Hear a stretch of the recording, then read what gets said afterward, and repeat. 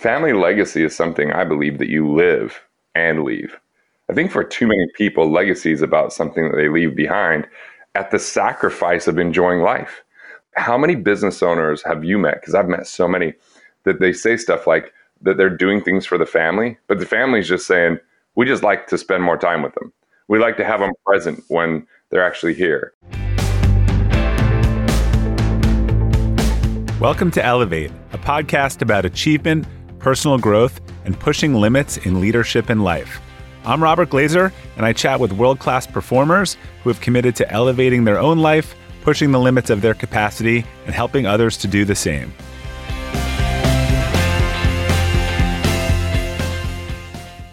This episode was previously recorded and published on the Outperform podcast. We'll start with today's quote, which is, "It's up to us to live the legacy that was left for us and to leave a legacy that is worthy of our children and future generations." And that was said by Christine Gregory. Our guest today, Garrett Gunderson, is the founder of Wealth Factory, a company that provides personal financial education, guidance, and family legacy programs for entrepreneurs, professionals, and small business owners. He's also the New York Times bestselling author of Killing Sacred Cows, Overcoming the Financial Myths That Are Destroying Your Prosperity. Garrett, it's great to have you join us today, and I'm really excited to talk with you about building family legacies and some of the interesting work that you're doing. Good to be here. Now, I've called you by three different names, Robert, Bob, and I actually said to someone you referred me to, I called you Bobby, and he goes, does he let you call him that? I'm like, I don't know. It just felt like I would say that right now. All of those are okay. Anything but Rob works. I like Bobby. I'm going with Bobby, man. You can do it. It's your party. Okay, great.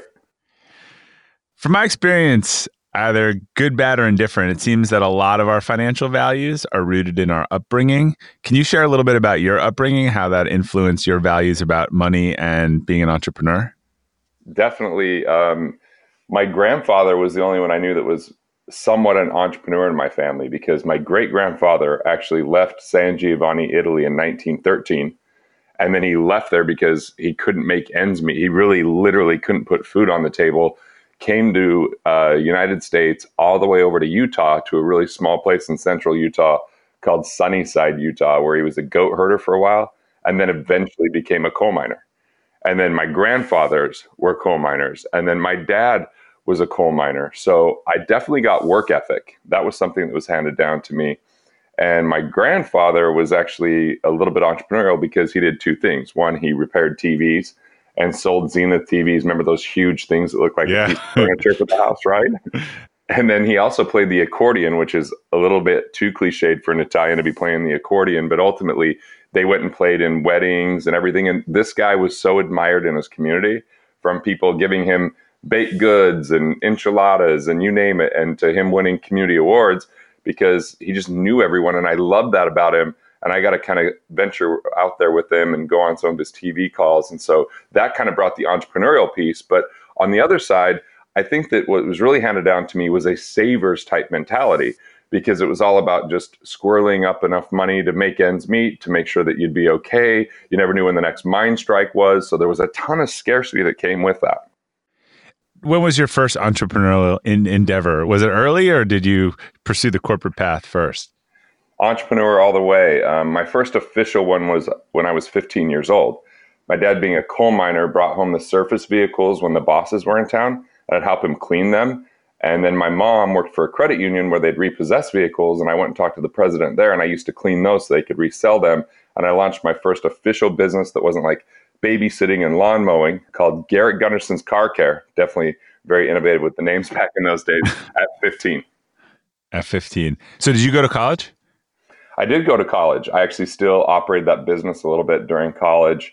And I started my financial services career when I was a sophomore in college as well. So I was really good at talking to the professors and having them put tests in the testing center, or just taking the final and getting my grade based upon what the final was, and navigating the system of like taking on more hours than I could actually handle, then auditing a few courses, dropping a few courses to maintain my 3.5 so I could keep my scholarship. But I did graduate barely, simply because I was making good money and running my business. And so college, my senior year, felt like it was getting in the way more than helping. A 3.5 is pretty good for an entrepreneur. Hey, I had this Italian mom that if you didn't get grades, you were getting beat, man. I mean, there was no two ways about it. You got good grades and there was no choice in the matter. So I developed really good habits based upon fear. So I'd love for you to bridge these two concepts for me. So I hear one group of people saying, I love Garrett, I work with Garrett, and then other people like, I don't understand what Garrett does. So you know, I know you're focused on financial education, not advising or planning. I think you've helped create a new category. I'd love to help explain kind of what that is, what the difference is, and how you actually work with entrepreneurs. The people that are confused about what we do, it comes from a few things. One, we're not a done for you service. So we don't manage money. We're not saying, hand your money over and we'll build retirement plans for you.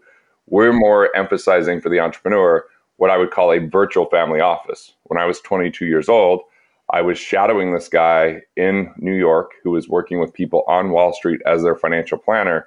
And he would go into a family office that was representing that individual that was, highly affluent. And I was like, this is amazing. You got attorneys and accountants and investment advisors and, risk management people all around the table doing due diligence, analyzing everything, working together. And at 22 years old, I naively said, I'm going to build that for the entrepreneur that isn't as high net worth, but is growing their business. And a lot of the wealth is within that business and help them improve. And one of the major things that were going on in those family offices were improving cash flow by saving tax, preserving wealth with the proper asset protection and estate planning. So I built a comprehensive financial services firm with a virtual family office, meaning we can work in all 50 states. You write us a check. We're not going to manage your money. We're going to help you boost your cash flow, get your entire financial house in order, get a second opinion on every single thing that you do with an emphasis of how do we put more money into your life and build a legacy that will last and think how to pass on non-monetary assets for generations to come. So you work with financial advisors and probably lawyers. You act as the kind of quarterback? We are the quarterback. We're the financial quarterback, and we're helping them build the plan, navigate the plan, analyze the plan, and implement the plan. If someone has a good financial person, we're just getting a checkup for them and going, yep, they're great. We communicate with them. If they're missing that person, we actually bring that individual in to implement. Or if something's broken, we bring in the individual to fix it, and we build that team out of accountants and attorneys and everyone for the individual. Got it. So that's pragmatically what you do. I know one of your big passions, though, where you spend a lot of time is helping people and families think about legacy and their legacies. And one of the families I think you've studied a lot is the Rockefellers. And we'll include this in our show note, but you have a free book on your website titled, What Would the Rockefellers Do? So I'd love to hear you talk a little bit about what they did, how they ran their business, and how they focused on their legacy, and maybe, the different than the Vanderbilts, which is another family that's often talked about. Yeah, and I'm going to give the additional insight that I've gathered even since the book, because the Vanderbilts did have more money than pretty much any family at the time that they were, at their peak. They had more money than the U.S. Treasury. So they had global money, essentially. And they found a way to squander that fortune. Really, within 54 years, you saw the first real decimation of it, because that's when the first Vanderbilt heir died broke. They became entitled, wealthy socialites. That wasn't about value creation anymore, other than Cornelius's first son, who actually doubled the estate 9 years before he died. The rest of the family became the biggest purchasers of Manhattan, mansions that have been torn down, or the Breakers in Rhode Island that's not owned by the Vanderbilt family, or the Biltmore estate in the Carolinas that's not owned by them anymore. I mean, they just learned how to spend money. They didn't have certain core components to keep that glue together and to invest back into each generation. It just became about spending, where the Rockefellers are on their sixth generation of passing on wealth. They donated $50 million to charity last year just from the interest that was coming off of the estate. And they have 153 families benefiting from that trust, but not in an entitled way. We're talking about senators, bank presidents, and a lot of things that way. So yeah, there's a lot of information that you can kind of dive into, good, bad, indifferent, even ugly within the Rockefeller family. But the fact that they've moved it for 6 generations, they've broken that curse of shirt sleeves to shirt sleeves, and they did very strategic things to do just that. As a matter of fact, the whole family office concept is one of the 3 main core tenets that they have to preserve, protect, and perpetuate that wealth. What were the other 2? Okay, so the other 2 are the family retreat structure. So the family retreat structure is, think about everything that businesses do that make a business great. Like a business that's crystal clear on their vision, a business that has their values outlined, identified, and that they're living by, a business that has operational structure and even manuals. So if you do that for your family, where you have regular meetings, just like you have regular meetings in business, where you've got a family crest that represents who the family is and what they stand for, and there's those symbols that are behind that family mission statement that the family can start to learn, read, and be part of. The family values start to guide what they're doing, and then you're creating traditions and rituals and structure with those habits to really invest in the individuals. That is the core tenet, once again, of moving the non-monetary assets, which are the human beings that are actually alive and that are moving through this. And then the third piece is the family constitution. The US built a constitution that was 4,400 words long, and it transformed and revolutionized not only a country, but a world, because pretty much every country has a constitution now. And imagine, rather than just leaving behind legalese to future generations, if you had this dynamic piece to your trust, which was your own words as a statement of purpose, and said, here's the core philosophies of who we are. Here's the biggest lessons that we learned. And here's the signposts we want to leave behind in the future so that it could be, as times change, governed by principle, giving some freedom and flexibility to the heirs without having to learn every lesson the hard way, with having some of the ideas captured so that there's a certain contribution in that future of how they can operate and be super productive. And inside of that, you could have everything from a family bank that you borrow from the trust and pay the interest back. So that now the trust is earning interest rather than a bank.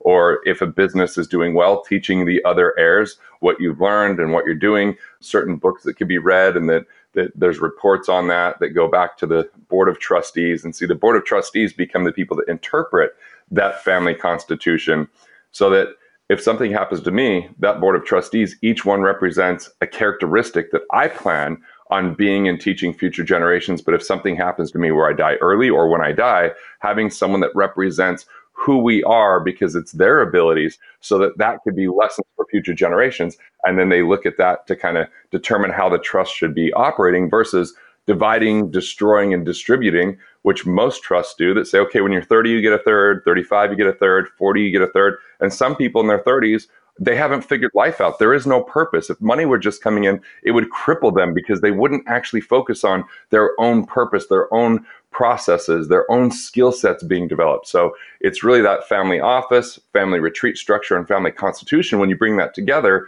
the core thing that holds all that together is the Rockefeller method that I share in the book, which is a way that replenishes the trust and protects the trust from some of the financial structures, that avoids some of the taxation, that helps replenish if an economy's down, or inflation's higher than expected, or heirs make mistakes, which is going to happen. And it also protects it if there's divorce or premature death. And so there's some additional kind of financial pieces, but I love that kind of the family legacy ring is what I call it on those first three. Have you ever owned something that inspired you to up your game? 2 years ago, I bought a dual suspension mountain bike for the first time, and it pushed me to ride trails that I had never been willing to try before. When we own exceptional things, they inspire us to do exceptional things. The all-new Lexus GX has exceptional capability that will have you seeing the possibilities you never knew existed. Its advanced technology and luxurious interior mean that wherever you go, you'll never go without. The Lexus GX comes with available dynamic sky panorama glass roof, available front row massaging seats, best-in-class towing capacity, available 33-inch all-terrain tires, and available multi-terrain select. I've seen the new Lexus GX popping up all around my town, and not only does it have the capabilities to take you to new places on and off the road, but it's a great-looking car. The new Lexus GX is ready to raise the bar for you. Live up to the all-new Lexus GX, luxury beyond limits. Experience amazing at your Lexus dealer. When you're hiring for your small business, you want to find quality professionals that are right for the role. That's why you have to check out LinkedIn Jobs. LinkedIn Jobs has the tools to help find the right professionals for your team faster and free. LinkedIn isn't just a job board. It helps you identify and hire professionals you can't find anywhere else, even those who aren't actively searching for a new job but might be open to the perfect role. Case in point, last year I asked the CEO of a major ski resort how he got his job, and he told me that he saw it on LinkedIn and decided to apply. In a given month, over 70% of LinkedIn users don't visit other leading job sites. So if you're not looking on LinkedIn, you're looking in the wrong place. On LinkedIn, 86% of small businesses get a qualified candidate within 24 hours. Hire professionals like a professional on LinkedIn. The team at LinkedIn is also constantly finding ways to make the process easier. They even just launched a feature that helps you write job descriptions, making the process easier and quicker. Post your job for free at linkedin.com/practical. That's linkedin.com/practical to post your job for free. Terms and conditions apply. There's about 12 different questions or trees that I want to take that. I guess the first is a statement. I don't think Rockefeller, I think people know about the Rockefellers and Rockefeller's wealthy family or person, but they don't get enough credit for innovation. I mean, all of the Gazelle's framework is based on sort of Rockefeller habits. And as you're saying, there's a lot of parallels between a great business structure and a great family structure. And, the other thing that occurred to me is that I've heard people say, great empires, they decline slowly over time, and great companies are kind of in a long death spell downward because they're big enough and they have enough money. It sounds like families can be in a decline, but that can last a while because it takes a while to blow through some of that money. It does take a while to blow through some of that money. And yeah, when you think about Vern's book with the Rockefeller habits, that's basically take that and apply it to the family. That's the family retreat structure. And so when you have heirs, the key is to invest in those heirs and actually help them develop what they're up to, what they're doing, and make sure that they have zero entitlement. Like my son said the other day, he said, "Hey, Dad, are we rich?" And I was like, I am. I don't know about you. That's yet to be determined, right? So that's kind of the attitude, is like, it's there for you, but there's zero entitlement. You work for it. And sure, you may choose to go work for a salary in the future. You may not be an entrepreneur, and that's okay. I just want to make sure that they're doing something that they truly enjoy, that gives them fulfillment, and give them something that my family never really learned. They almost forgot, which was to build this life that you love. My great-grandfather was just making sure that they could stay alive, making sure they could stay together because they were separated. And that created an immense amount of scarcity, which wasn't about value creation, wasn't about service, wasn't about major problem solving. It became almost a selfish state looking at, are we going to be okay? And in that survival mindset, creativity and innovation dies. And that's part of the reason why you see these families, if A, the person just feels like they get the money because they were part of the Lucky Sperm Club, that's going to decimate it. Or B, on the other hand, they don't feel valuable. They don't improve their skill set, and they get stagnant, then that's going to be a problem as well. And then you also have just this huge amount of stewardship over that type of an estate, which is a different conversation that if you're not prepared for, then it becomes kind of a lottery winner syndrome, right? The most miserable person I've ever met was someone that was worth $100 million, all of it inherited, and they never found their place on this planet. They never felt like they were of value. So there was shame and guilt and sitting around and not having anything to do in life. I feel like purpose brings forth that power. And a lot of these companies die because if your purpose just becomes making money or spending money, that's going to destroy things. Yeah, my wife started that book, The Price of Privilege, and couldn't finish it. She was so disturbed by it. Yeah. Let me ask you this question. I'm going to ask you to answer this very 101, since I know you can probably take it to 104. So going back to the Vanderbilts and the Rockefellers, in terms of their strategy for passing wealth, obviously the Rockefellers had a whole strategy about values and passing on values and traditions and whatever.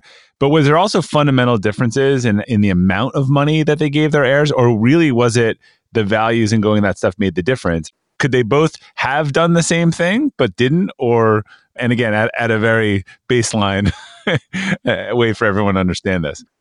Here's the simplest way to look at it.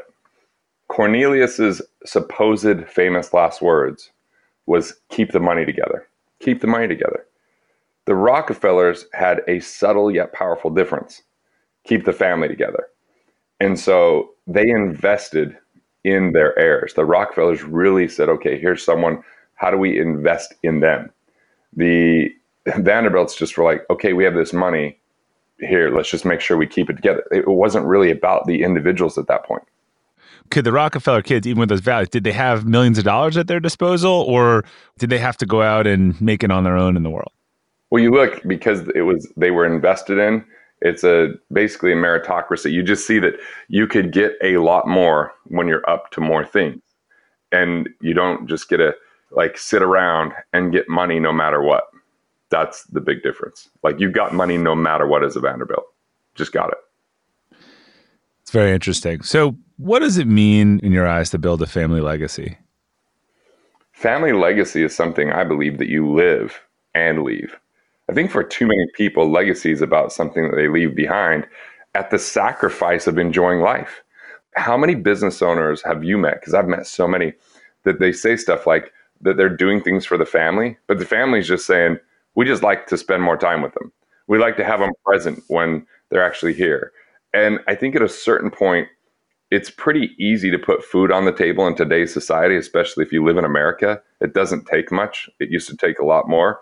And so that's kind of a tired excuse. A lot of times people get really trapped in their ego and they define success improperly. Success is defined by the cover of a magazine and you have more money than anyone else. Did you meet your potential? Was only the potential of how much your business sold for, not about like the enjoyment you had along the way. So I believe that part of legacy is figuring out depth and harmony, depth in more than one area. You could be rich, but not necessarily wealthy because you could have a lot of money, but not have much purpose or not have the right mindset or not have the right health or not have any relaxation, rejuvenation, or recreation. So for me, legacy is something that you live along the way and setting up a life that you truly are inspired by and that you love. And it might be that I don't think anyone has perfect balance, but what I mean by harmony is, yeah, you might be doing a big project and spending more time in it, but then you're finding some time to go and rejuvenate so that you come back strong, or spending time,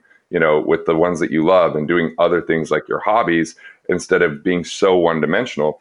And then it is leaving behind signposts and leaving behind inspiring things for future generations like my grandfather did for me. He took me around in his red, work van and spent time with me and taught me things. And so that was legacy. He taught me what it meant to get the family together and what it meant to create traditions. And then we created some of our own traditions. And so we built upon those things.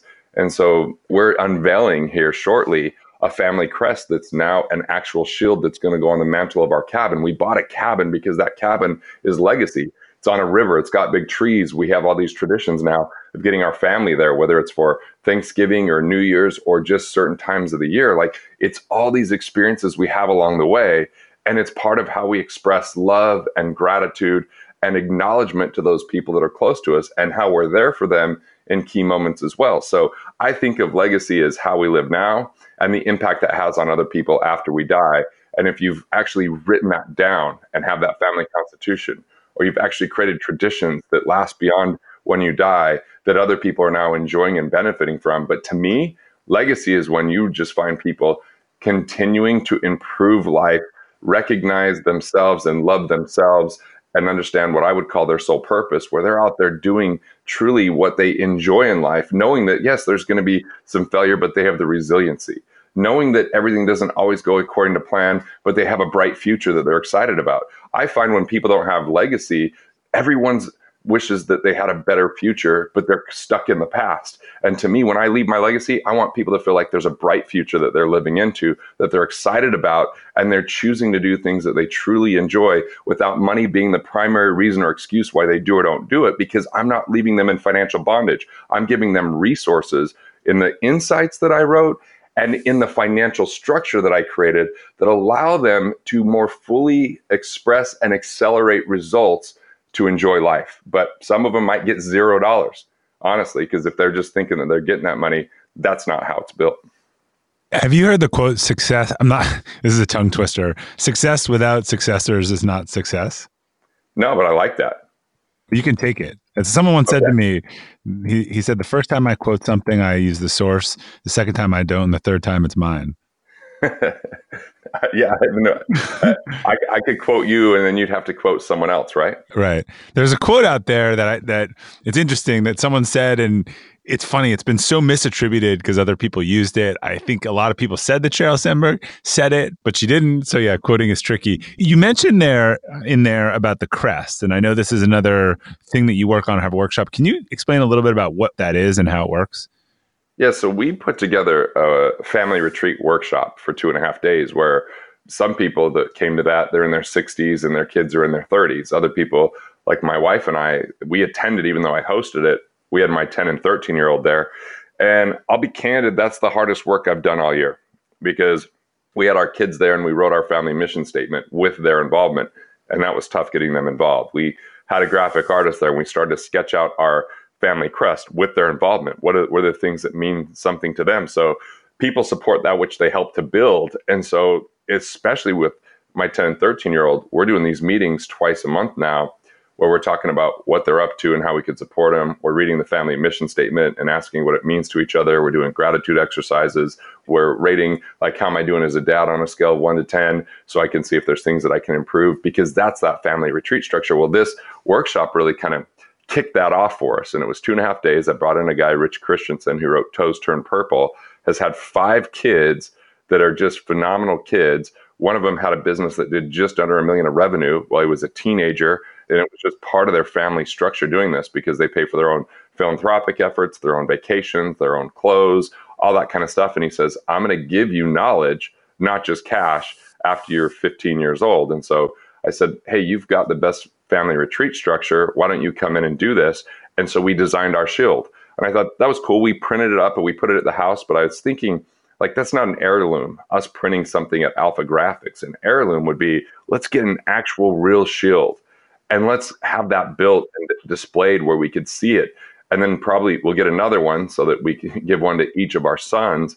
But I'm excited to see it. We're just a couple days away from actually putting it up. And then we're going to unveil it at a holiday coming up here pretty soon and let everyone kind of see it. But it's got 4 candles, which represents my wife and my 2 kids and I, and then lighting that for future generations. We've got things that represent entertainment and adventure, health and fitness. We've got things on there that represent, like expressing yourself. So it's like all these things about the family, but the main connection on there is we've got a lot of like an infinity symbol that kind of looks like 2 hearts coming together, which is talking about infinite love. So it's got all these things that really matter to us as a family that are captured there that my kids actually got to say, hey, what about this? And their voice was heard and now captured in that crest. And then hopefully they can continue to pass on that for generations to come. Do you have a link to the next workshop that we could share?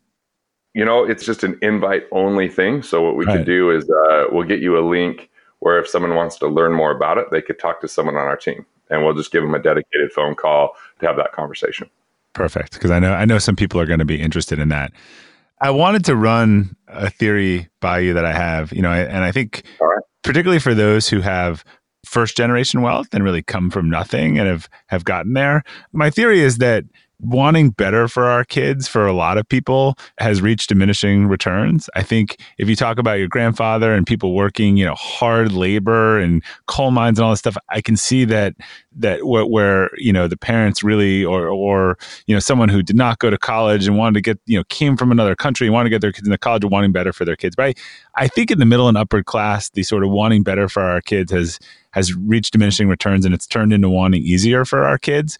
So this is a complicated question. So 1, I'd love to get your take on that. And then 2, how should someone think about who really worked for it and made it, not ruining that hunger in their own kids? You nailed it. I really think this is a major problem.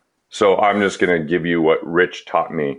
So Rich, who I mentioned just a moment ago, these are a couple of things that he does with his kids. When they turn 12, he takes them to a third world country for 30 days. And he just spends that time in service with his kids, one-on-one, with one kid at a time, to see how other people are living, what it's like to see that they can actually be happy with very few material things, to have an appreciation for what's going on. And part of the reason he does that, because when you remove everyday, kind of structure and you remove technology, the kids open up and are willing to listen to you because you're so close to them and paying so much attention to them and going through so much together. That's part 1. Then part 2 is when they turn 14. He believes in the private victory instead of the public victory.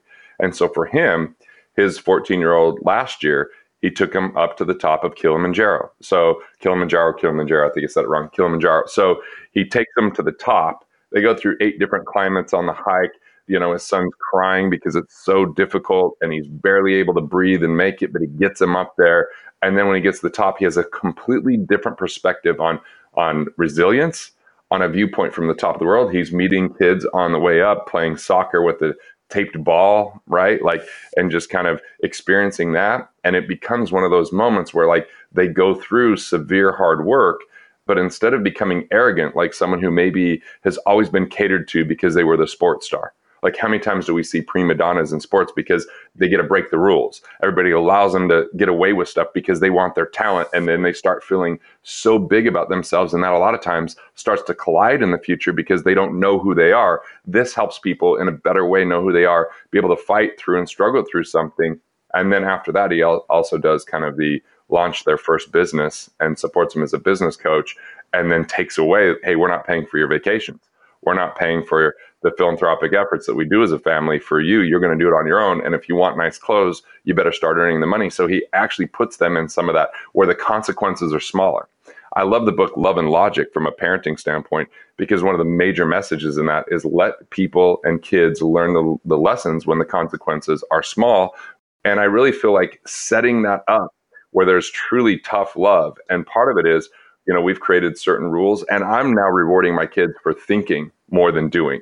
Like, I don't really pay them to go do chores every day, because those chores, I don't want them to get in the thoughts of, hey, if I'm physical and brawn, then I'm going to make money. I want them to think with their brain. And like, I was really happy the other day that my son figured out a way through an app to make $45. Now, he learned a huge lesson because he went to transfer me the money, and I set up the account, and he didn't use the right name because there's another Garrett Gunderson. He needed to put like 2367 or whatever afterwards. So that $45 is gone. And I said, well, here's some ways we can get it back. We weren't able to get it back, but I'm like, cool. We learned a really big lesson. He was crying. He felt really bad. But by the next day, he's like, I get it. I did that with $1.3 million, essentially. I would have loved to learn that with a $45 lesson. And so I think that the helicopter parent, that never wants their kids to be hurt or injured or exposed to certain things, we see that happening with, making life too easy on kids. And it doesn't mean that they have to starve or go without, or that, have to be spanked or any of that kind of stuff. What it just means is they've got to learn what it means to actually earn, create value, and get rewarded for that value without having someone do the work for them. Yeah, it's a huge issue. An idea for Friday 4 that's percolating in my head, because you mentioned it about sports, and that I'm going to write, it's going to be called Character Coach. And it's based on, my boys are involved in competitive sports, and I've been on all these fields this fall, and I see these parents who are they are coaching from the sidelines, move by move after the game. You should have been here. You should have done that, whatever. A lot of it's negative, but I'm thinking about, do you spend this much time coaching them in the other aspects of life on, that tough discussion you had with your friend? Like, it seems like 90% of parenting for a lot of parents is going into sports coaching and not life coaching with their kids. Man, I get, I've seen it. When my oldest son was playing baseball, their little team was the 8-year-olds playing against the 9-year-olds, and they're just getting crushed all year. And all of a sudden they go on this major run in the playoffs. And now they're in the championship game. And they asked me to coach third base because the coach didn't show up.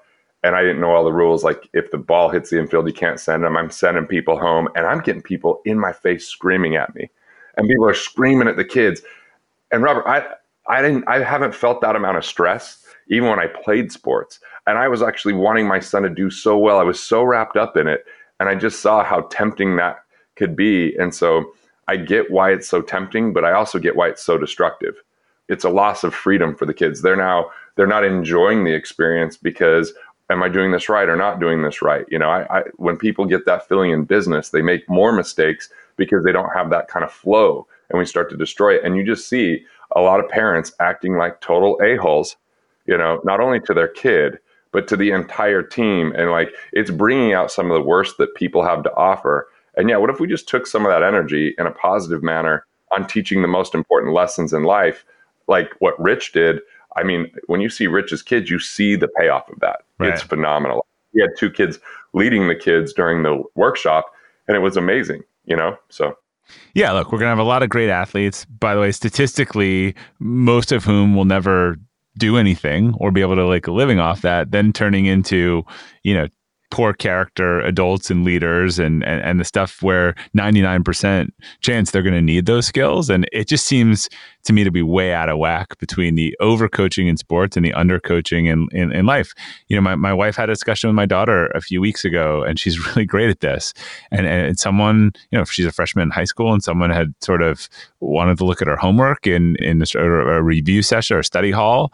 And so they talked through that. Like, it was the first time it's ever happened, so she didn't know how to react in real time. But then what do we do if someone asks again? What do we do if that person asks again? And really walk through the scenarios on that, because those are the situations in life that are going to end up mattering more. Totally. And I think that's where Rich nailed it. Private victories versus public victories. Yeah. That builds confidence instead of arrogance. Not that every public victory creates arrogance. It's just more susceptible. Yeah, you got to have a win as a teenager these days that you don't want to put on video or picture, where you can actually enjoy it for yourself, right? I mean, that is right. I think this is where technology, right? These people talk about how it's fundamentally changing. You know, it is moving people away from intrinsic motivation to extrinsic motivation, where you can't feel good about something unless you get a certain number of likes or follows or whatever they're called on Snapchat. Right. Snap face, as Bill Belichick would call it. Snaps. All right. Well, I always like to wrap up with this question. I know we could go on forever, but I'd love to hear about a personal or professional mistake. It could be one or a repeated one, often is interesting, that you've learned the most from in your life. Okay. So one of the things I found with how I operate is if someone does me a big favor or has been there for me or does anything in general, I'm more susceptible to being, I don't know if I'd call it abused, but I'm just more susceptible to doing things I would have never done otherwise. So the big lesson was, had this guy I'd known for a really long time. And, you know, he'd always treated me so well, always kept his word with everything. And, you know, we were going to buy a building together, and, you know, he accommodated on multiple occasions, several things, and was always so gracious. Then he used that kind of favors that he did for me to ask me to do things like introduce him to people or invest with him that I would have been like, that's not what I do. That's just not who I am. But then I had that in the back of my head, right? And I'm like, he did do this. I'll make that introduction. And some of those things didn't go well. So I was like, man, I really changed my behavior to try to compensate because I felt indebted. The second thing that'll happen is integrity is a big thing for me, but some people don't define integrity the same way.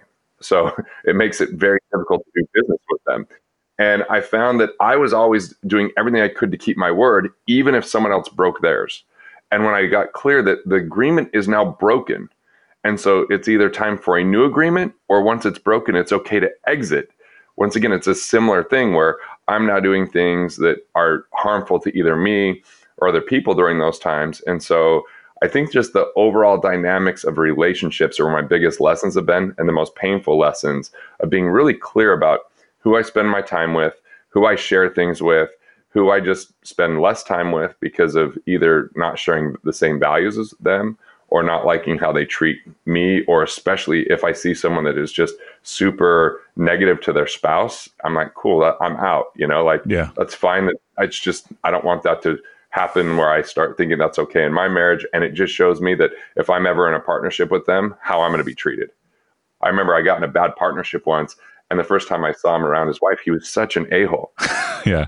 People aren't different in their personal life and business. And then I remember telling my wife, I'm like, oh my God, can you imagine being married to him? She goes, you're in a business partnership with him. I was like, oh my God, he is an a-hole. I need to get out of it. You know, like that moment, I'm like, okay, this is going to be expensive, but I'm getting out of this thing. So I think that if I just summarize all that, I just have three categories with people. Friends. And friends are people that I invite into my life. I say yes to their invitations anytime I can. If I can, I tell them, please keep inviting me. It's just a matter of like, you know, what I'm doing, not a matter of whether I want to go or not. Like one of my best friends invited me to something tonight, and I'm like, I'm in Seattle. I won't be able to go, but please invite me next time. And I try to invite him to something. Then I have buddies. Buddies are people that I would never do business with a buddy. Like they just, even if they want to do business, they're just fun people to be around. But business is usually brutal. I can think of one person that my wife was like, oh, it's a great idea that so-and-so has. You going to do that with them? I'm like, no, they're a buddy. I don't care how compelling it is, how much money can be made. I know what it's like to do business with them. I see it. It's never fun. And then the third category is the most important category. It's the friendly category. I used to try to convince people if we didn't share values or if they saw the world different than me or they did something I perceived as wrong, I would see it like my moral obligation and duty to confront them and to fight with them over it and spend a lot of my energy and time. And then I eventually realized people are going to change if they want to. People are going to accept it if they want to. And if they don't, like I remember one guy just agreeing, oh, you're right. I should, because he introduced me at an event. And when he introduced me, he said, this man owns all the skyscrapers in Utah. I'm like, well, I own 45% of a 3-story building, and that's it. I don't know that I would say that's all the skyscrapers or that's the skyscraper. He said every speaker at this event was one of his clients. Other speakers at the event were people I'd never met, like Jack Canfield and Tony Robbins. I had never even met him, so they definitely weren't clients. I mean, just everything was so exaggerated. So I had a 45-minute conversation confronting him. He apologizes. And then the most hilarious thing is I go back the next time, and because I'm from Utah, he thinks I'm Mormon. So he just assumes I'm Mormon. He goes, yeah, last time I was in Utah, I kneeled down and prayed next to, which I don't really know if Mormons kneel down to pray either. I went to Catholic school, so that's a little bit more accurate. But, told this whole story that was completely fabricated. And what I realized was I'm just going to remove myself from the organization, never do anything with them again. And all the drama went away. Like I didn't have to get in an argument. So people I'm friendly with, I say no as politely as possible to their invitations. I never share anything that's of importance or with my vision. I keep it as short as possible and small talk so I can be polite. And then I never invite them to anything. And that right there has absolutely transformed my life. It helps me avoid being leveraged or feeling indebted to people that have an agenda. It allowed me to understand when one person breaks their word that the contract is now over and I get a choice of how to maneuver. And, I kind of tend to be like in the Give and Take book by Adam Grant, like, yeah, I'm giving people a second chance. After the third time, I'm good. After the third time, lesson learned, right? So, yeah, that's probably some of my biggest lessons. Yeah, I've come to the same place as you on that and gone through a process on it's not worth burning a bridge. It's not you just keep them in the friendly bucket. It's not worth having enemies, but you just remove your energy from them. And as I've, people that are really nice people, but they don't share my values, it goes into that bucket of I'm just not going to put time into this relationship because I don't think I'll get the right thing out of it. You also said something else in there I think is really interesting and that I've thought a lot about on integrity. I believe integrity is important, but I really prefer the word authenticity to integrity. I hate to say integrity is subjective, but even culturally, someone you might believe that turning in your son for a crime is integral, and someone else might feel that not turning in your son for a crime is integral. There are some subjective lines around integrity, whereas I think authenticity is you're just the same. You say what you mean what you say, and everyone knows where you stand, good or bad. Right. And that's, that whole authenticity, where my biggest lesson with that was in 2008, Killing Sacred Cows is starting to really gain momentum. It's hitting New York Times and I'm speaking in Vancouver. And at the same time, I'm having a real estate partner call me before I go on stage and tell me he's declaring bankruptcy. And so then I'm calling the bank to kind of be forward about it. And they're like, they're not being very cooperative. And so I just get on stage and I just tell the whole story. I think Killing Sacred Cows might actually be a confessional at this point. People want to know at my age how I learned so much so quick. I just decided rather than defending what I've done, ask what's a good lesson? What are the things that I could learn from? And I remember going off the stage and this woman saying, that was a really cool thing, that a good sales technique, that authentic thing. I was like, no, that was me just like, being congruent so I could be in power. And it impacted people. People are really emotional about it. But it took me a while because early on in my life, like I would listen to rap after I would leave a meeting when I was 19 years old, meeting with someone on their finances. And I was like, ooh, I would never want them to know that. That seems weird. Or I was always clean shaven because you're supposed to be clean shaven so you can be trusted, wearing a suit every day because that's what you're supposed to do in finance. And what I found was I just like long hair. I like having a beard. I like wearing Italian clothes. I don't like wearing suits.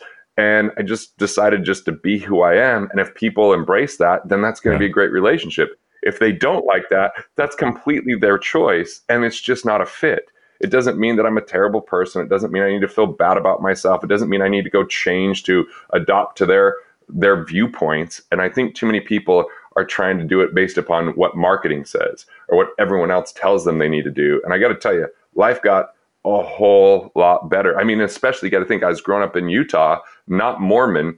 and my partners were Mormon, and they judged drinking so much that I was even never drinking at the stuff when they were around because I didn't want to offend them. But then I was like, why am I doing that? And it's like, if I want to drink, I'm going to drink. If I don't, I'm not going to. The great thing is my wife accepts me for all that I am and all that I'm not. And that's, she's the one that I really, really want to have every day a great, extraordinary relationship with. And everyone else, I think that's where comedy really came in, is like now people just laugh about all those weird, quirky, interesting things. And I just did an event where someone said, hey, will you tell a few jokes? And it was a time where it was a bonus session that everybody could go home or they could stay for some hors d'oeuvres to hear how we do what we do, which means this is how they know to hire us if they want to. And I spent 24 minutes of the hour telling jokes, and everyone but one person signed up afterwards. And I'm just like telling stories, and I'm really enjoying this like congruency and authenticity that I've really been able to develop over the last 10 years. I'm not trying to be a chameleon that says this is what a financial person should be, or this is what a thought leader should be, or this is what an author should be, or a radio show host. And I feel like we've really moved into that era overall, that there's a lot more people in the world that are that way and being more successful because of it. Yeah, I'll end with a story quickly related to that, which was my uncle actually passed away, and he had a bunch of really nice tuxes, and I have a tux, and my dad called me and he said, you should take one of these. I said, Dad, I have a tux and I wear it like once every 2 years. He goes, well, if you're going to be successful, then you need a tux. And I said, you'll need a lot of tuxes. And I'm like, my definition of success has nothing to do with wearing tuxes. And it has to do with wearing whatever I want. So I hear you on that. Well, Garrett, I really admire what you and the Wealth Factory team have built and the important work you're doing to help families think about the legacies they want to leave. I'm really glad you could join us today and to discuss your unique approach. Well, thanks, Robert, man. I really enjoyed it. Bobby, Robert, we got really formal there for a minute, so I called you Robert. But I like that I'm going to have 3 options, and you're cool with all 3. I'm good with all 3. So to our listeners, you'll find links to the Wealth Factory website, the Free Rockefeller article. We'll also throw in there how to get in touch with Garrett and his team if you're interested in the retreat. It'll all be on the episode page and on the AP website. And thank you for tuning into the Outperform podcast. And until next time, keep outperforming.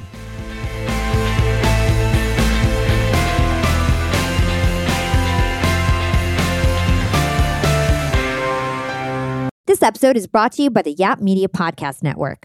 I'm Hala Taha, CEO of the award-winning digital media empire, Yap Media, and host of Yap Young and Profiting Podcast, a #1 entrepreneurship and self-improvement podcast where you can listen, learn, and profit.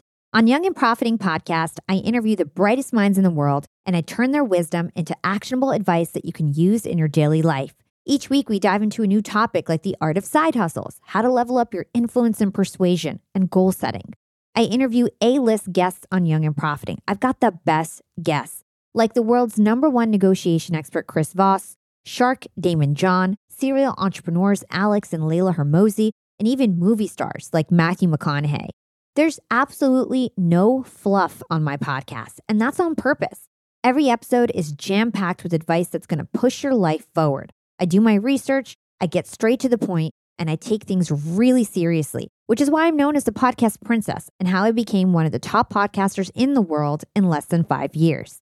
Young and Profiting Podcast is for all ages. Don't let the name fool you. It's an advanced show. As long as you want to learn and level up, you will be forever young. So join podcast royalty and subscribe to Young and Profiting Podcast, or YAP, like it's often called by my YAP fam, on Apple, Spotify, CastBox, or wherever you listen to your podcasts.